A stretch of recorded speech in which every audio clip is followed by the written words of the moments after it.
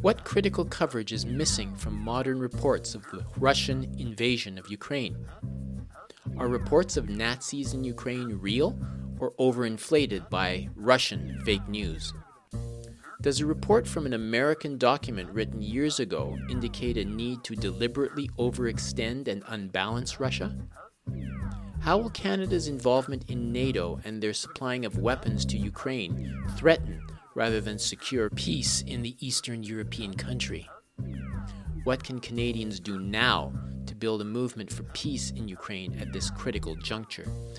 This week on the Global Research News Hour, more than 7 days into the massive carnage and destruction that has rained down on much of the former Soviet country, we will be making available to listeners the voices of analysts and peace groups in the United Kingdom, the United States, and Canada who depart from the narrow and, they claim, false package that provokes audiences to more hawkish positions on behalf of the completely innocent and naive Ukrainian government.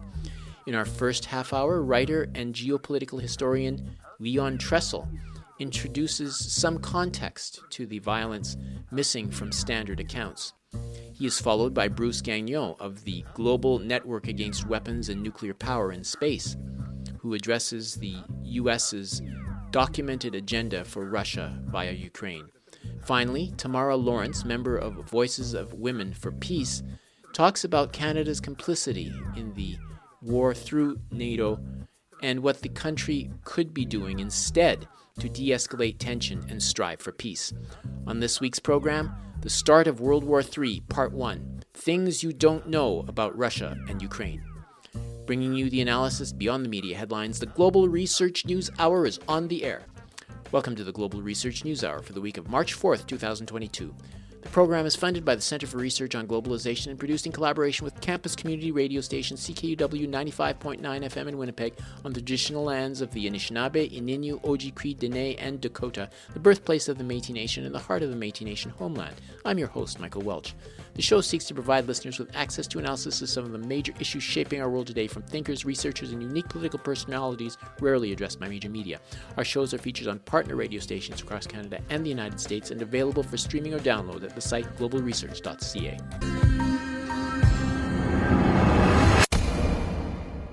We'll begin our show with News Notes, a sampling of articles from the Global Research News site.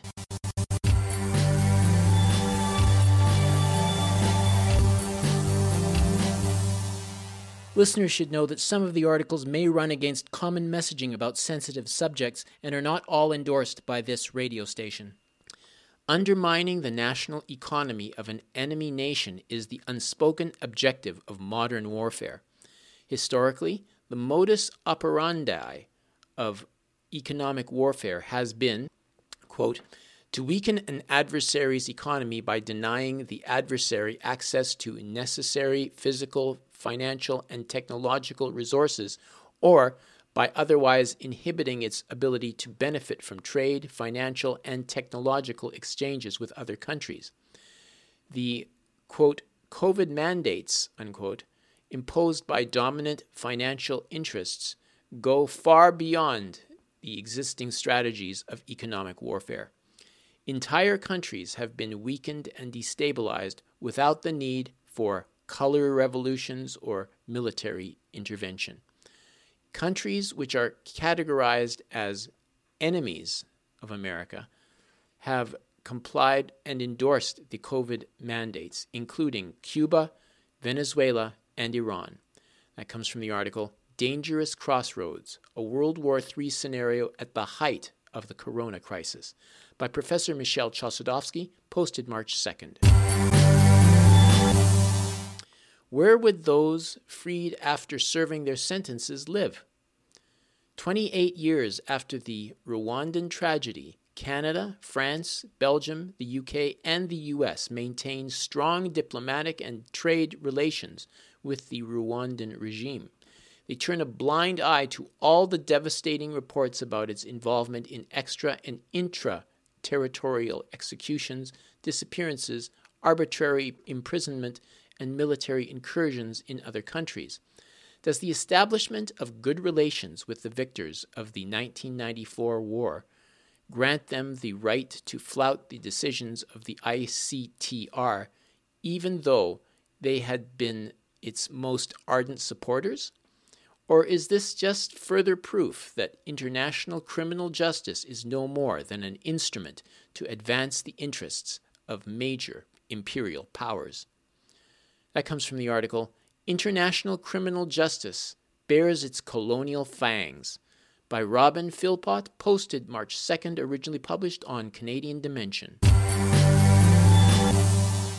To get the hang of how these NATO sanctions will, quote-unquote, ruin Russia, I asked for the succinct analysis of one of the most competent economic minds on the planet, Michael Hudson, author, among others, of a revised edition of the must-read Super Imperialism, the Economic Strategy of American Empire.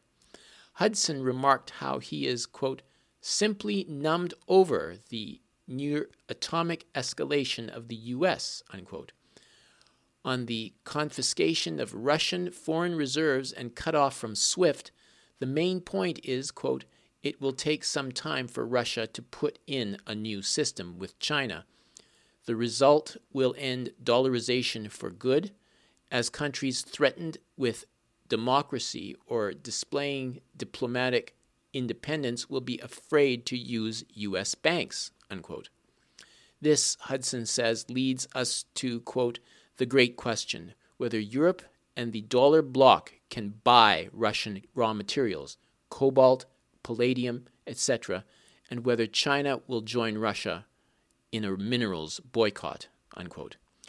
That comes from the article, Follow the Money. U.S. sanctions, will Russia be able to bypass Western economic warfare? By Pepe Escobar, posted March 2nd, originally published on The Cradle.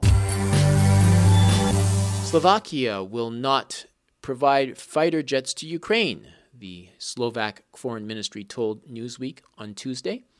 Bulgarian Prime Minister Kirill Petkov said Monday that Bulgaria doesn't have enough warplanes to guard its own airspace, let alone enough to send to Ukraine.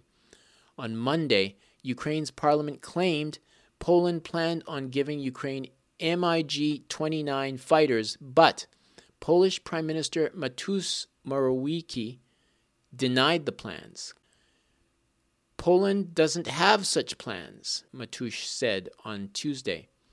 An unnamed EU diplomat told Politico that some EU countries were, quote-unquote, outraged after Borrell announced that the bloc would be giving Ukraine warplanes, since his announcement came shortly after Russia's nuclear forces were put on high alert. That comes from the article, EU plans to send fighter jets to Ukraine fall apart, by Dave DeCamp, posted March 2nd, originally published at antiwar.com. As Canadian Prime Minister Justin Trudeau pulled out all the stops to quash the trucker protest against vaccine mandates, it became clear that democracy has been an illusion. For many years, the technocratic elite, with their global authoritarianism goals, have infiltrated governments around the world and pushed for surveillance and national security tools intended to suppress dissent. A key part of that dissent-crushing system is the surveillance apparatus that has been erected. While sold as a tool to hunt down dangerous criminals, its primary purpose is to stifle dissent among peaceful, law-abiding citizens. Financial warfare, banning people from using financial services, is another. That comes from the article, The Pandemic Has Proven Democracy is an Illusion, by Dr. Joseph Mercola, posted March 2nd, originally published on the Mercola site. These are just a few of the featured articles appearing last week on the Global Research website. Regular visitors to the site are encouraged to send monetary contributions by fax, mail, or online. Just go to globalresearch.ca and click Donate on the menu bar.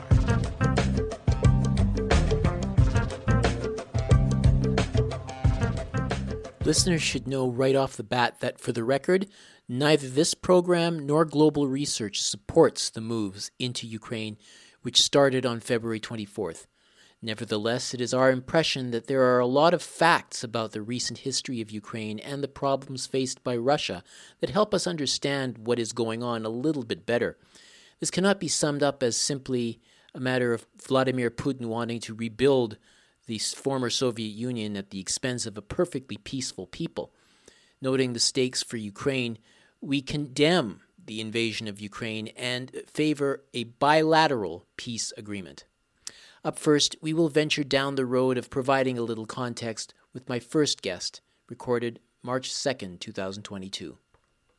The coverage of the Russian war on Ukraine is near constant these days, giving regular depictions of the violence and carnage. The Russian military is regularly portrayed in the most negative possible sense, while the Ukrainians either flee for their lives or arm up to fight back. But as it is always said, the first casualty of war is the truth, and one can sense some exaggerations, perhaps on both the Russian and the Ukrainian side. Joining to familiarize listeners with some of the context of the struggle, which has been missing in mainstream media coverage, is Dr. Leon Tressel. Dr. Leon Tressel is a writer and analyst and a historian of geopolitics. He writes for southfront.org and is based in the United Kingdom. He's here with us now to see through a lot of the deception that dominates the airwaves in mainstream media in the West. Good afternoon, Dr. Tressel. It is a pleasure to finally have you on the show. Yeah, nice to meet you. Good afternoon. So Vladimir Putin is frequently portrayed as a villain on par with Adolf Hitler for daring to invade without pretext. Are there some history or developments, in the country's recent past that could help us make sense of his actions as more than an arrogant push to rebuild the Soviet Union?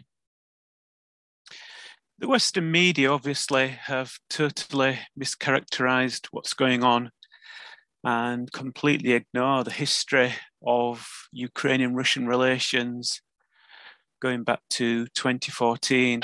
So if you look at any of the mainstream media in the West, there is no context whatsoever to their coverage.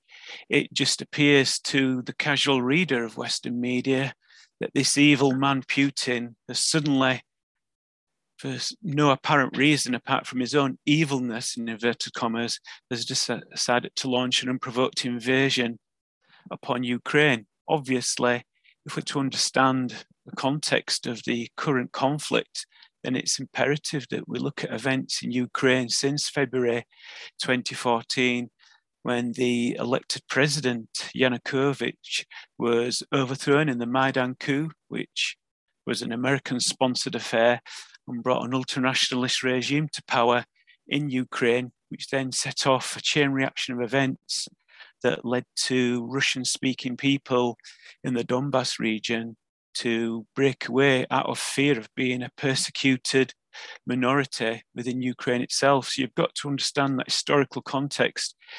And obviously, since 2014, the Ukrainian government in the summer of 2014 launched a so-called anti-terrorist operation against its own people in the Donbass. And obviously the Russian speakers in Donetsk and Lugansk formed ad hoc militias with which to resist the military invasion of the areas in which they lived. And obviously those militias have undoubtedly received weapons and assistance from Russia, I'm sure of that. But obviously the resistance they put up was to prevent the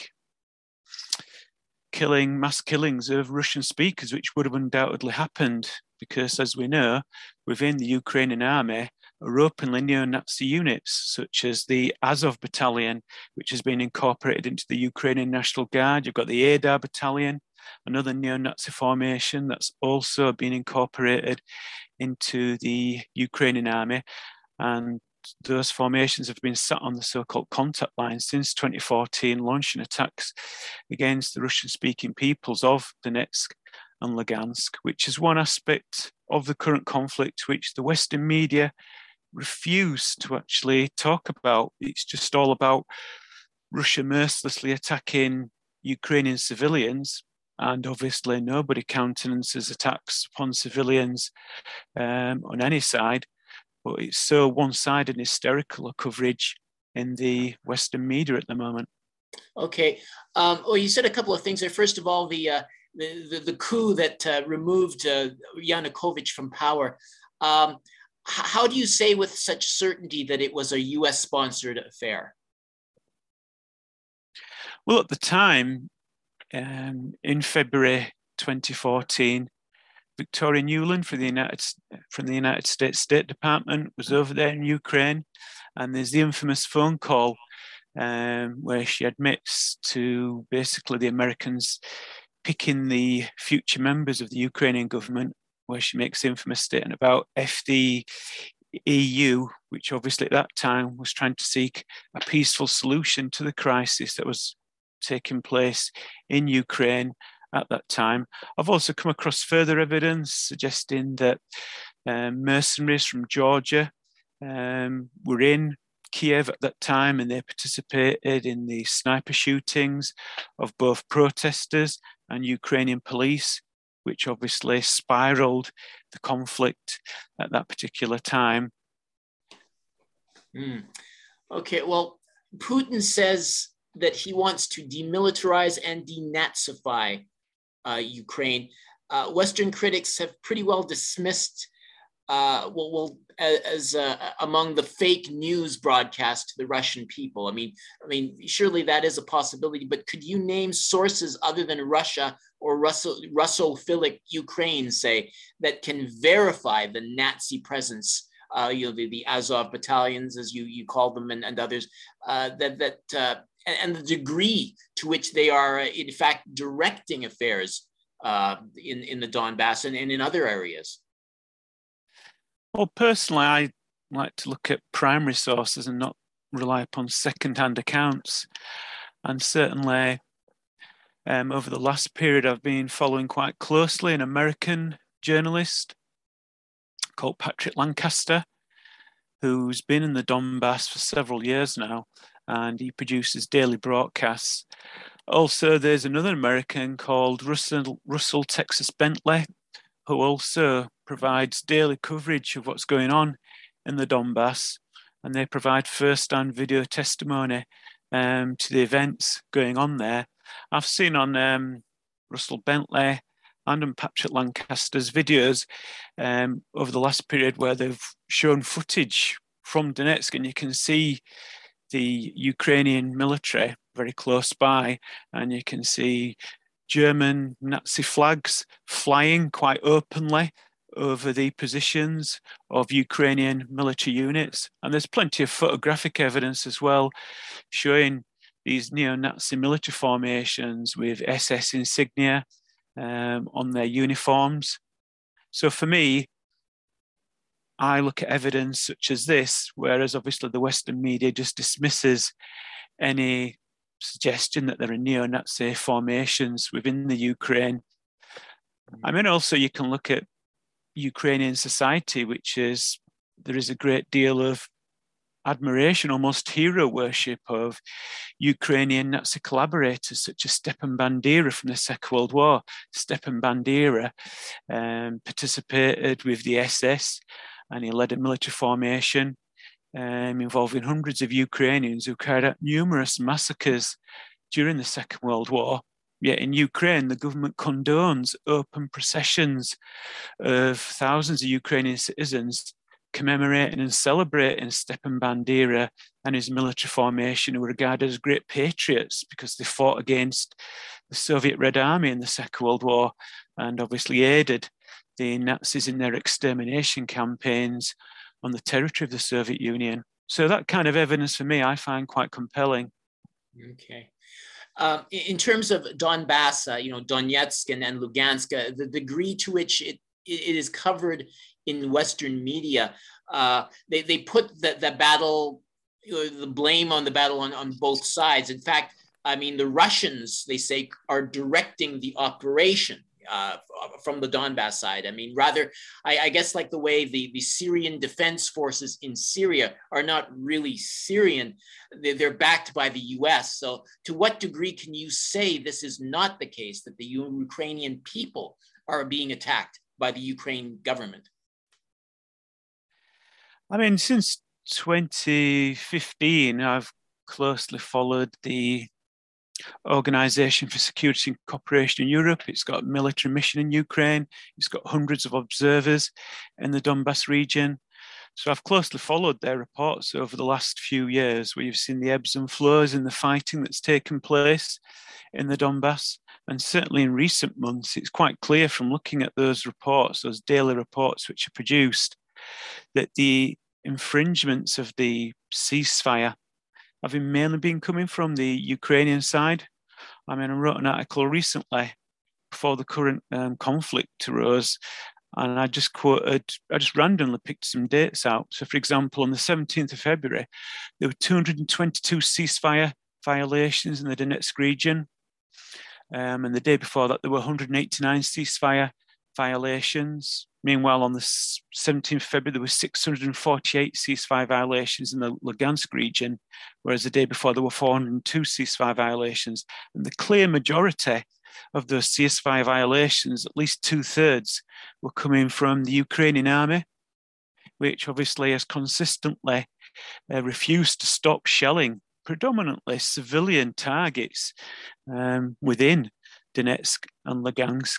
And again, I would refer any listeners to the reports of journalists such as Patrick Lancaster in particular, and Russell Bentley, who show you quite clearly the damage that has been done to civilian settlements in Donetsk and Lugansk by Ukrainian artillery. If the Ukrainian government was genuinely interested in peace, why is it consistently for the last 7 years continue to fire artillery shells into Donetsk and Lugansk, predominantly against civilian targets?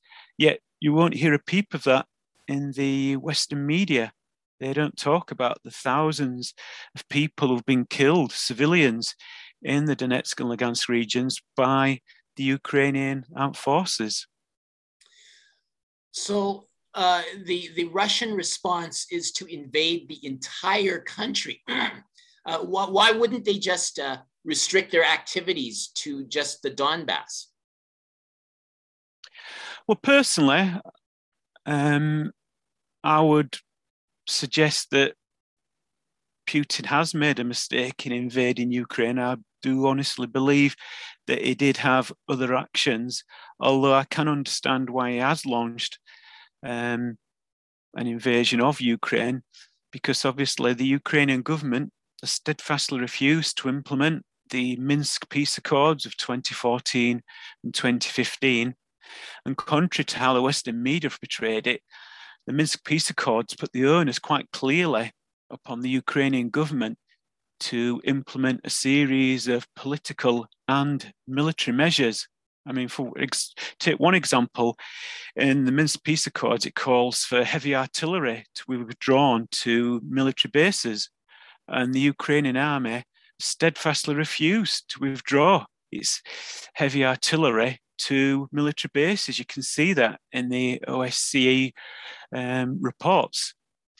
Never mind its complete refusal to engage in any kind of political negotiations with the authorities in the People's Republic of Donetsk and the People's Republic of Lugansk. So it's quite clear that obviously the Ukrainian government has refused to compromise and has been screaming for the last 7 years for the United States and NATO to come to its rescue.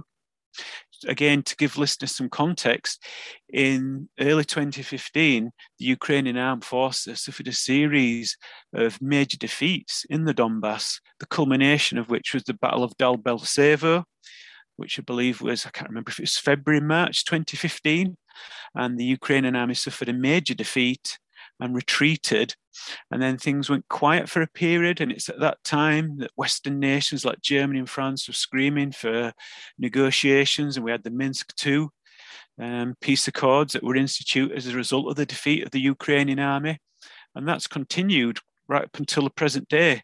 And unfortunately, in my opinion, I think Russia has fallen into the American trap to some degree by rising to these constant provocations and the intensification of the shelling of civilians in Donetsk and Lugansk. In my own personal opinion, I think Russia should have directed more military aid to the People's Republics of Donetsk and Lugansk with which to defend themselves from the aggression from the Ukrainian armed forces. But it's quite clear that the Americans have been directing this. They've consistently sabotaged any attempts at implementing the Minsk peace accords, and have encouraged, poured billions of dollars of economic aid and military aid into the Ukrainian military, and giving the Ukrainian regime in Kiev a quite clear signal that the United States is very happy for Ukraine to continue attacking Lugansk and Donetsk.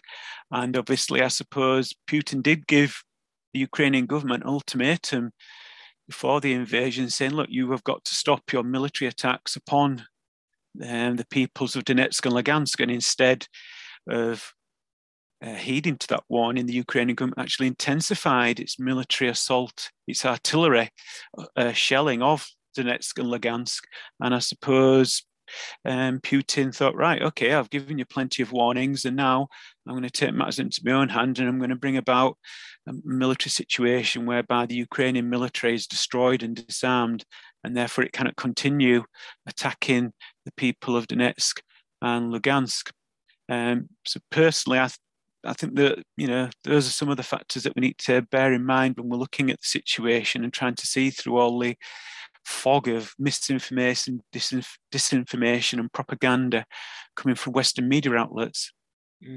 Yeah, and just quickly, I mean, there are also a lot of Russians, people in Russia who are protesting against the war. I mean, is it, and especially the fact that the war is, in fact, illegal, or it seems to be. So I mean, what options does Russia have now? I mean, do they have to reverse, or do they just have to complete this business, including the arrests of all these activists? So what do you think? I think that the Russian government is not going to withdraw its forces regardless of the severity of the economic sanctions instituted by the West.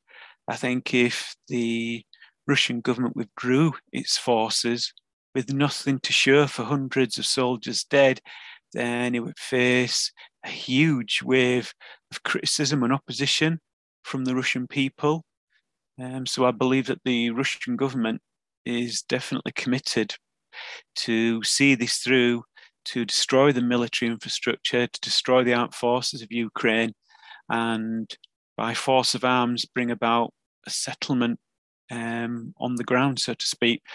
Personally, I've always been an anti-war activist, and I don't believe that military conflict is the way for any country to resolve its military, political and socio-economic problems. But this is the situation we're confronted with, and I just think that Putin is going to see this through until he achieves some kind of decisive military victory. Doesn't matter what I say or anybody else.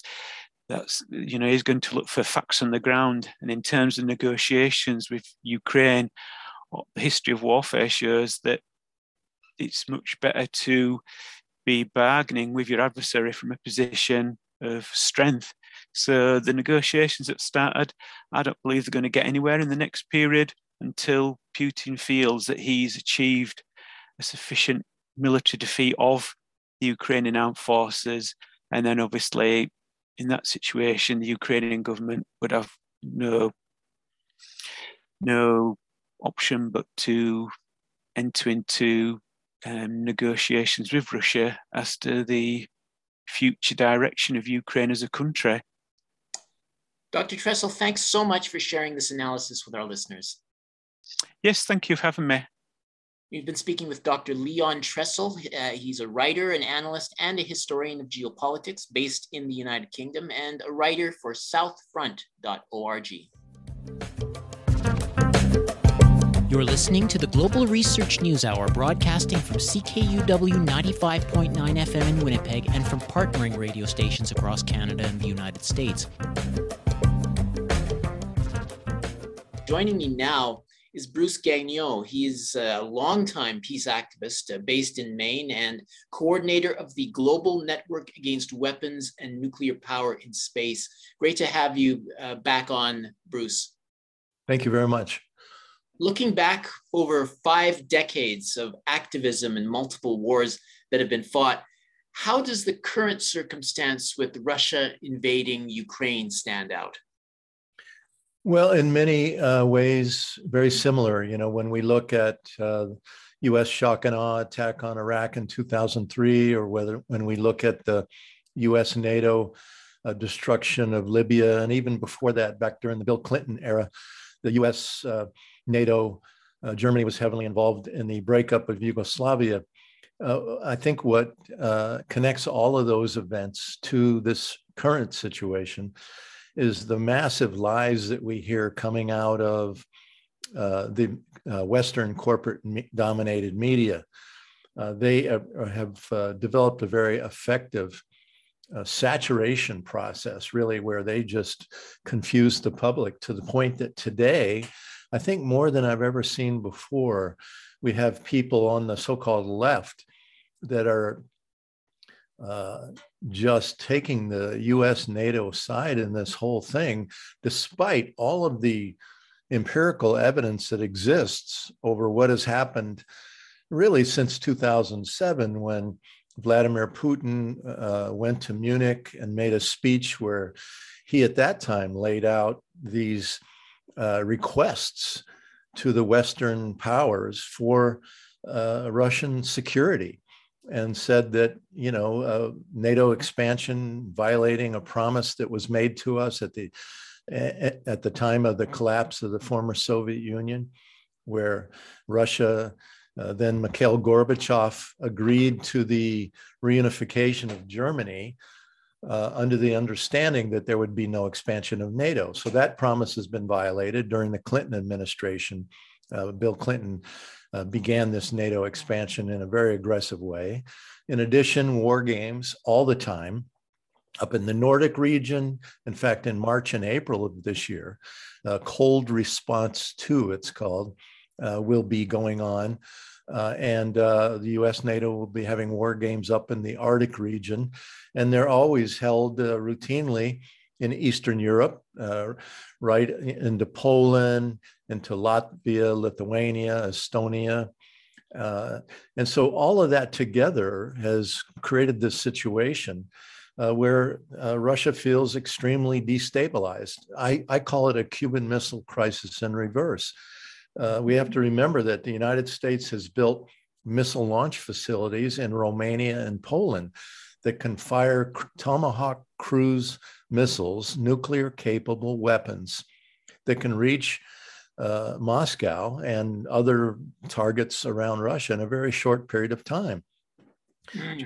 Just in the last 2 weeks, the United States forced a military base into Slovakia, despite large protests in Slovakia against it, saying we don't want our country to be used as a base by the United States. So these kind of things have been going on. And ultimately, the cherry on top of the cake is the 2014 US orchestrated coup d'etat in Ukraine that overthrew an elected president, and then ushered in this civil war, really, that we see today in Ukraine. I noticed on your blog an article put forward by RAND Corporation, an American nonprofit global policy think tank offering research and analysis to the U.S. Armed Forces. The study is called Overextending and Unbalancing Russia, Assessing the Impact of Cost-Imposing Options. Could you give us a brief summary of what was in that report, what it's all about, and whether there's evidence that it was actually in the works prior to the invasion by Russia last week? Oh, yeah, definitely. First of all, the funding for the RAND Corporation predominantly comes from the U.S. military industrial complex.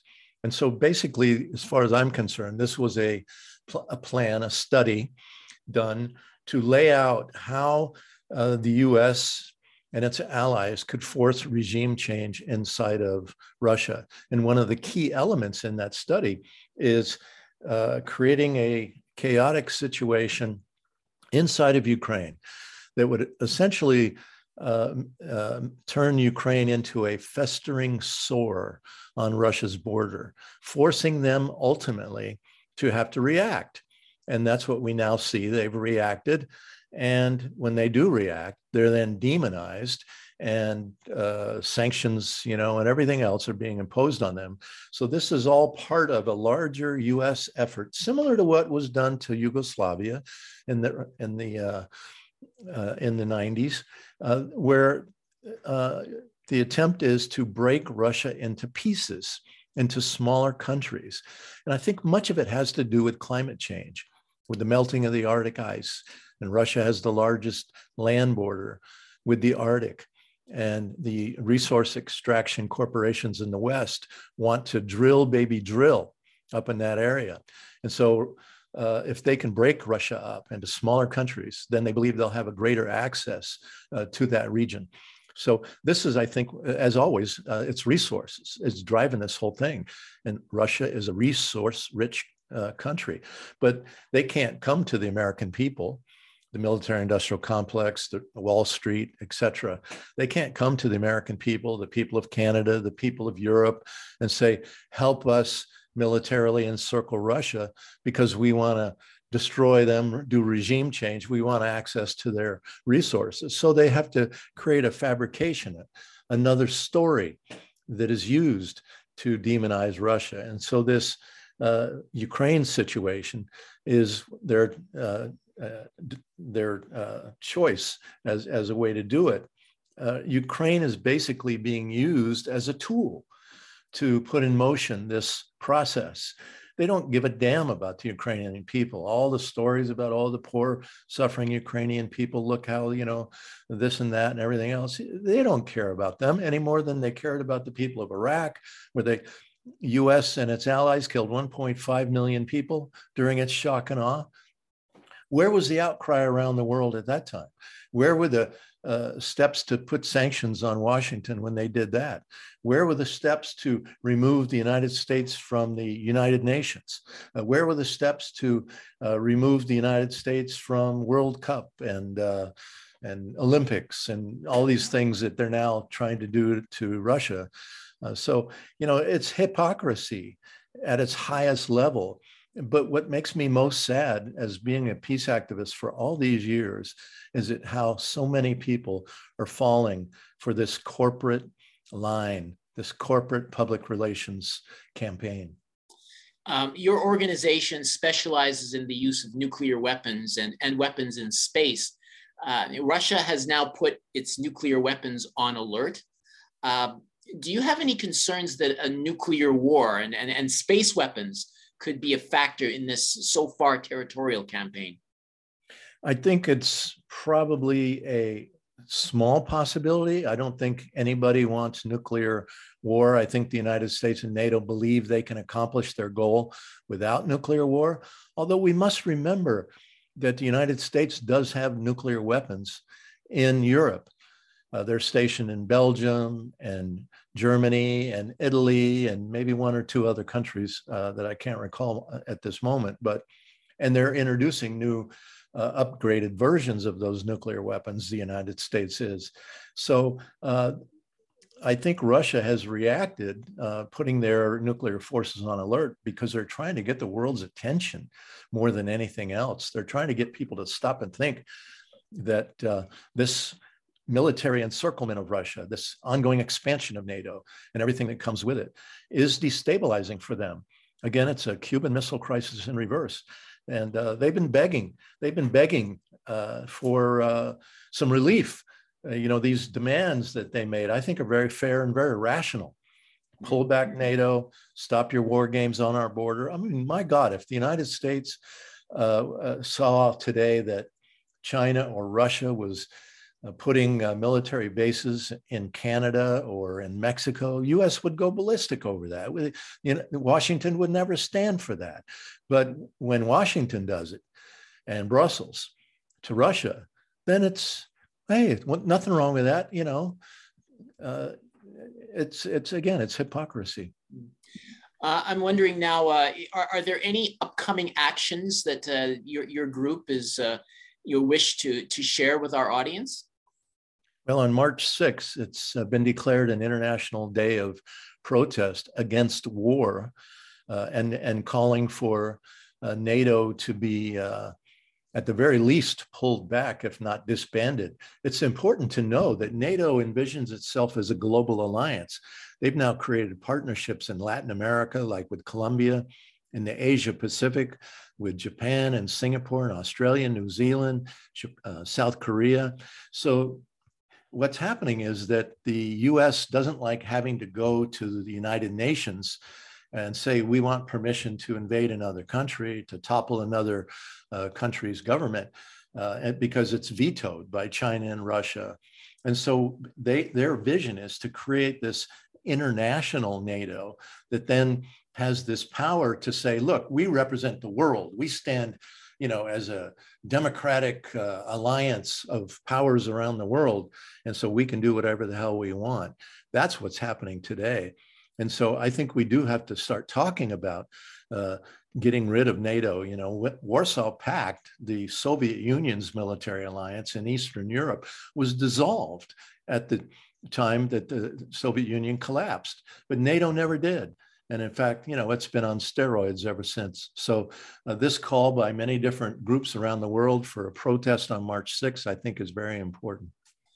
Bruce, it's great to have you on again at Ongoing Activism. Thank you, Michael. Take care. Okay, we've been speaking with Bruce Gagnon. He's coordinator of the Global Network Against Weapons and Nuclear Power in Space.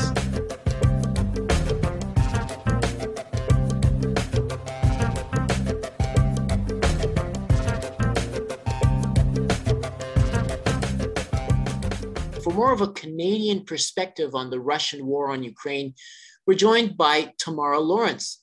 She is a member of the Canadian Voice of Women for Peace, a PhD candidate at the Balsillie School of International Affairs at Wilfrid Laurier University, and a fellow with the Canadian Foreign Policy Institute. And she's mentioned that Canada, as an active supporter of NATO, is a part of the problem and not a part of the solution of the conflict affecting Ukraine. And she will outline some of the moves the nation can yet take to de-escalate affairs. Thank you so much for joining us, Tamara. No problem. Thank you very much for having me. Yeah, now you were active for weeks prior to the invasion by Russia. On January 18th, you released a statement in collaboration with other peace groups in Canada to stop a war in Ukraine. Your position at that time was to stop arming Ukraine, end Operation Unifier, and to demilitarize the Ukraine crisis. And you want Canada out of NATO. And I don't think your policies have altered. How do these positions realistically benefit the people of Ukraine now that the war has started?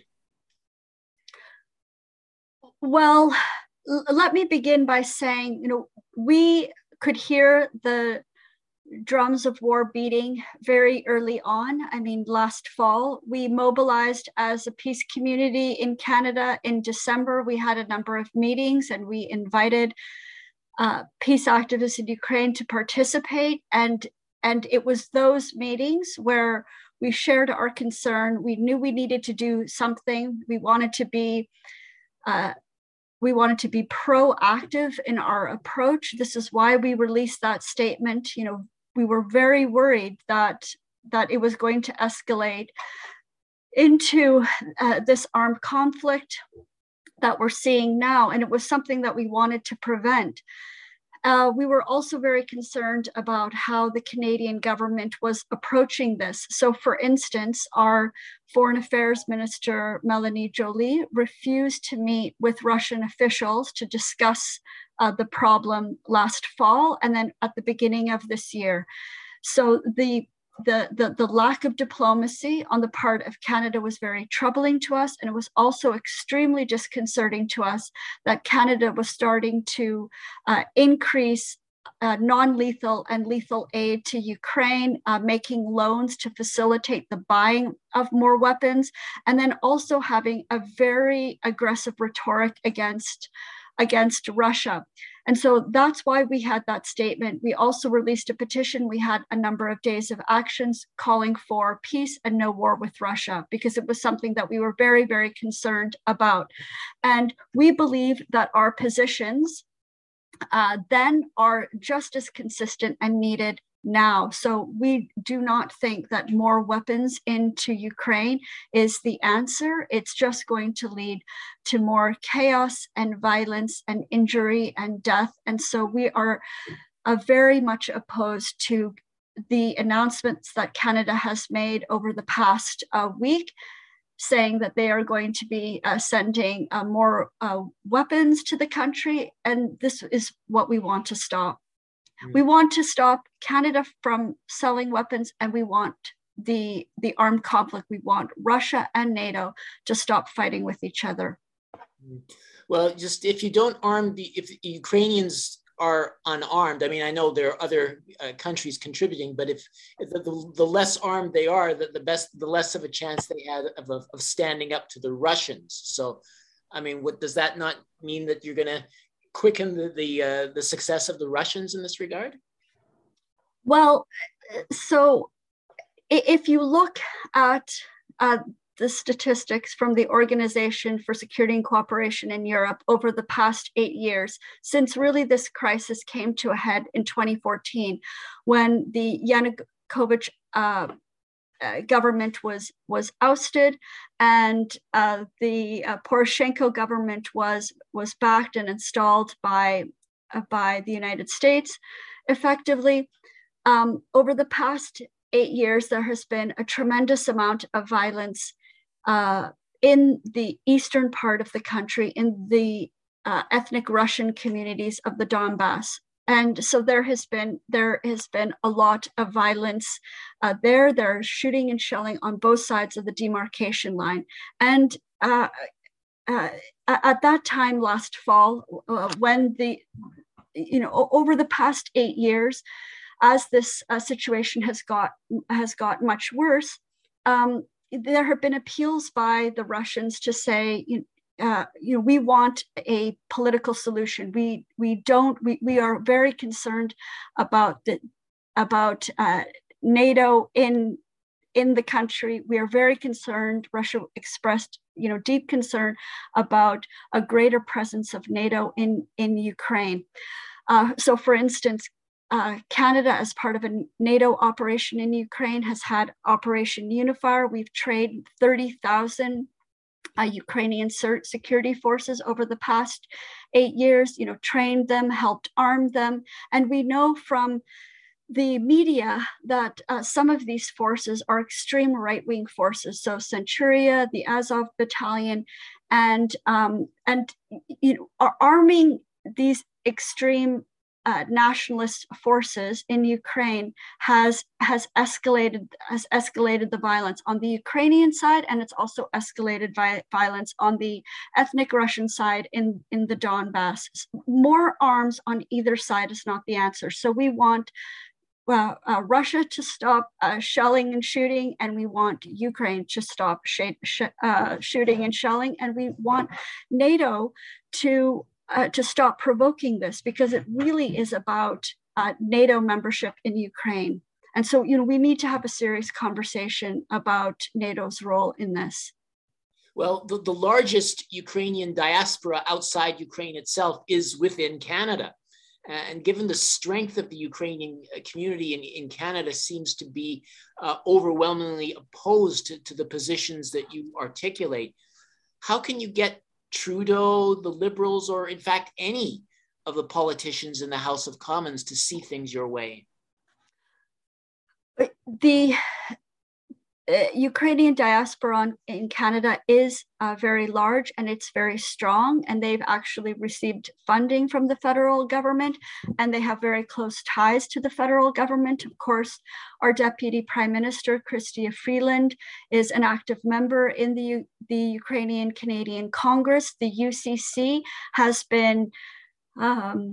had very aggressive rhetoric against Russia. They have been calling for Canada and other NATO forces to arm Ukraine. They have pushed for Ukraine to become a member of NATO, which antagonizes Russia, and they've called for Ukraine to be part of the European Union, and they have tried to draw Ukraine away from Russia, even though about 25% of the population in Ukraine currently are Russians, are ethnic Russian citizens, and if you follow the statements that the Ukrainian Canadian Congress has made over the past few weeks, it's been increasingly it is escalated this conflict. They've asked for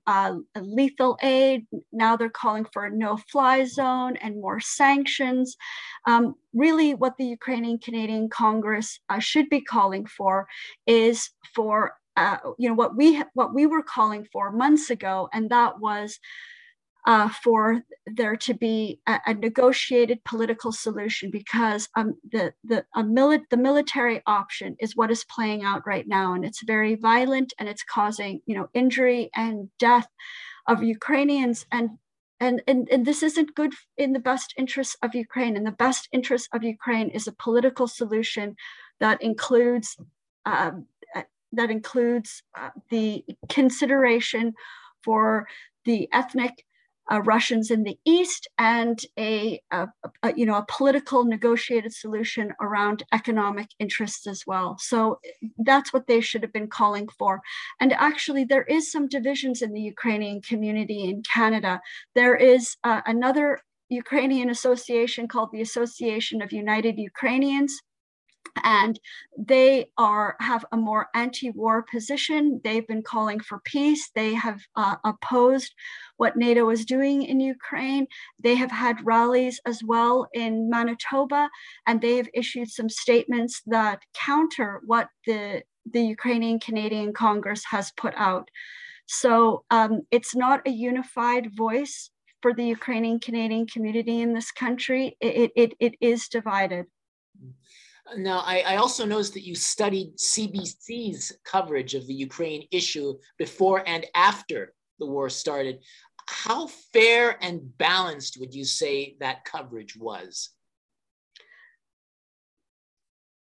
Yes, I have followed the CBC reporting over the past 3 months on the issue of Ukraine. Of course, I've been following CBC's reporting on foreign policy for many years, and have paid attention to how CBC reported on the crisis in 2014, and then also very carefully, especially carefully over the past few months, as I started to hear from the CBC the very negative portrayal of Russia, this very aggressive language and rhetoric, and very similar messaging to what we're hearing from the United States and from the United Kingdom.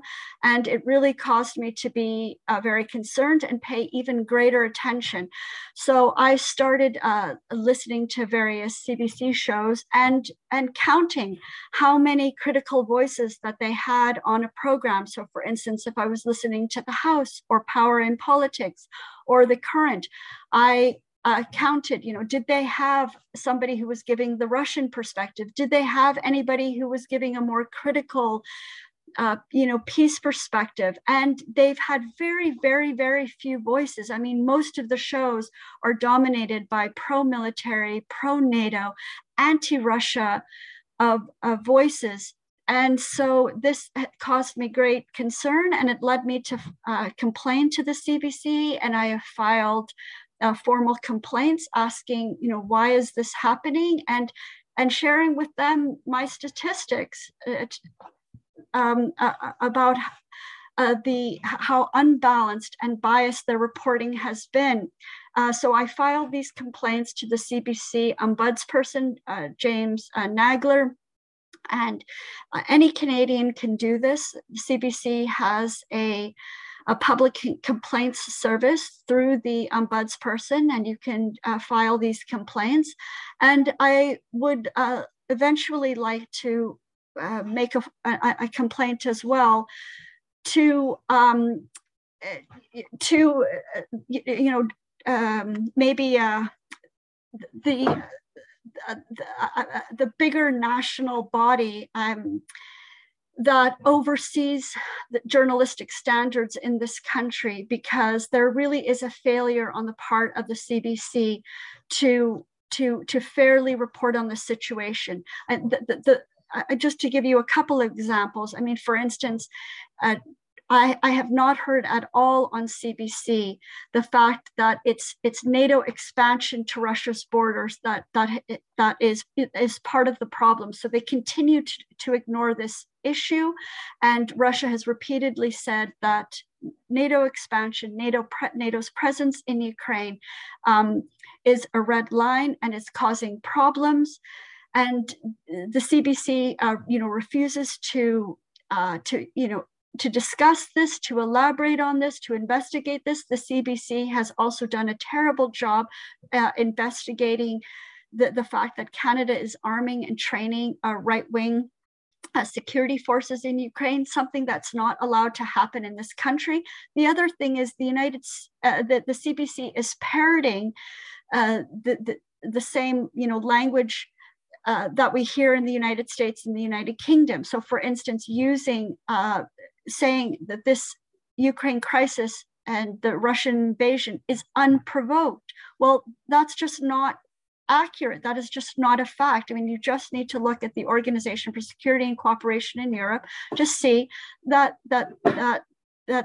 this was provoked. That there was provocation, and we need to be honest about that, because if we're honest about the source of the problem, then we can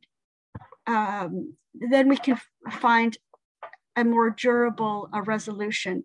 So Canada really needs to hold itself accountable for escalating this crisis and for pushing Russia into the situation that it's in right now. I mean, it pushed Russia into a corner. Okay, I just got about 30 seconds left. Can you talk about the events coming up in Canada this weekend, to which the public's invited to participate? I mean, where are they, and where can listeners get more information?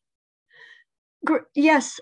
So on Friday, the Canadian Foreign Policy Institute and World Beyond War and the Canadian Voice of Women for Peace is having a webinar called Cutting Through the Spin. And you can find information about that at foreignpolicy.ca. There's going to be a great panel of speakers, and it'll be an excellent opportunity to find out more. And then this Sunday, March 6th, is the Global Day of Action for Peace, and peace groups in Canada are going to be partnering with groups around the world, calling for an immediate ceasefire and for no more war. And you can find more information about that on worldbeyondwar.org. Tamara Lawrence, thank you for your time. I appreciate hearing from you. Thanks very much, Michael. Have a good rest of your day. Okay, thanks.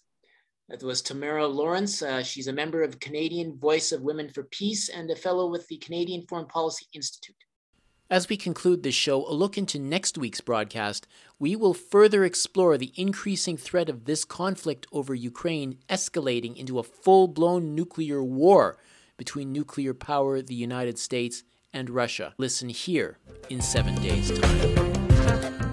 You're listening to the Global Research News Hour, a program funded by the Center for Research on Globalization and produced in collaboration with campus community radio station CKUW 95.9 FM in Winnipeg on the traditional lands of the Anishinaabe, Ininu, Oji-Cree, Dene, and Dakota, the birthplace of the Métis Nation and the heart of the Métis Nation homeland.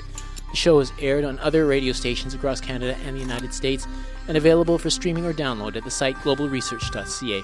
To leave feedback on this program, please email globalresearchnewshour@gmail.com. I've been the show's host and producer, Michael Welch. Thank you once again for joining us.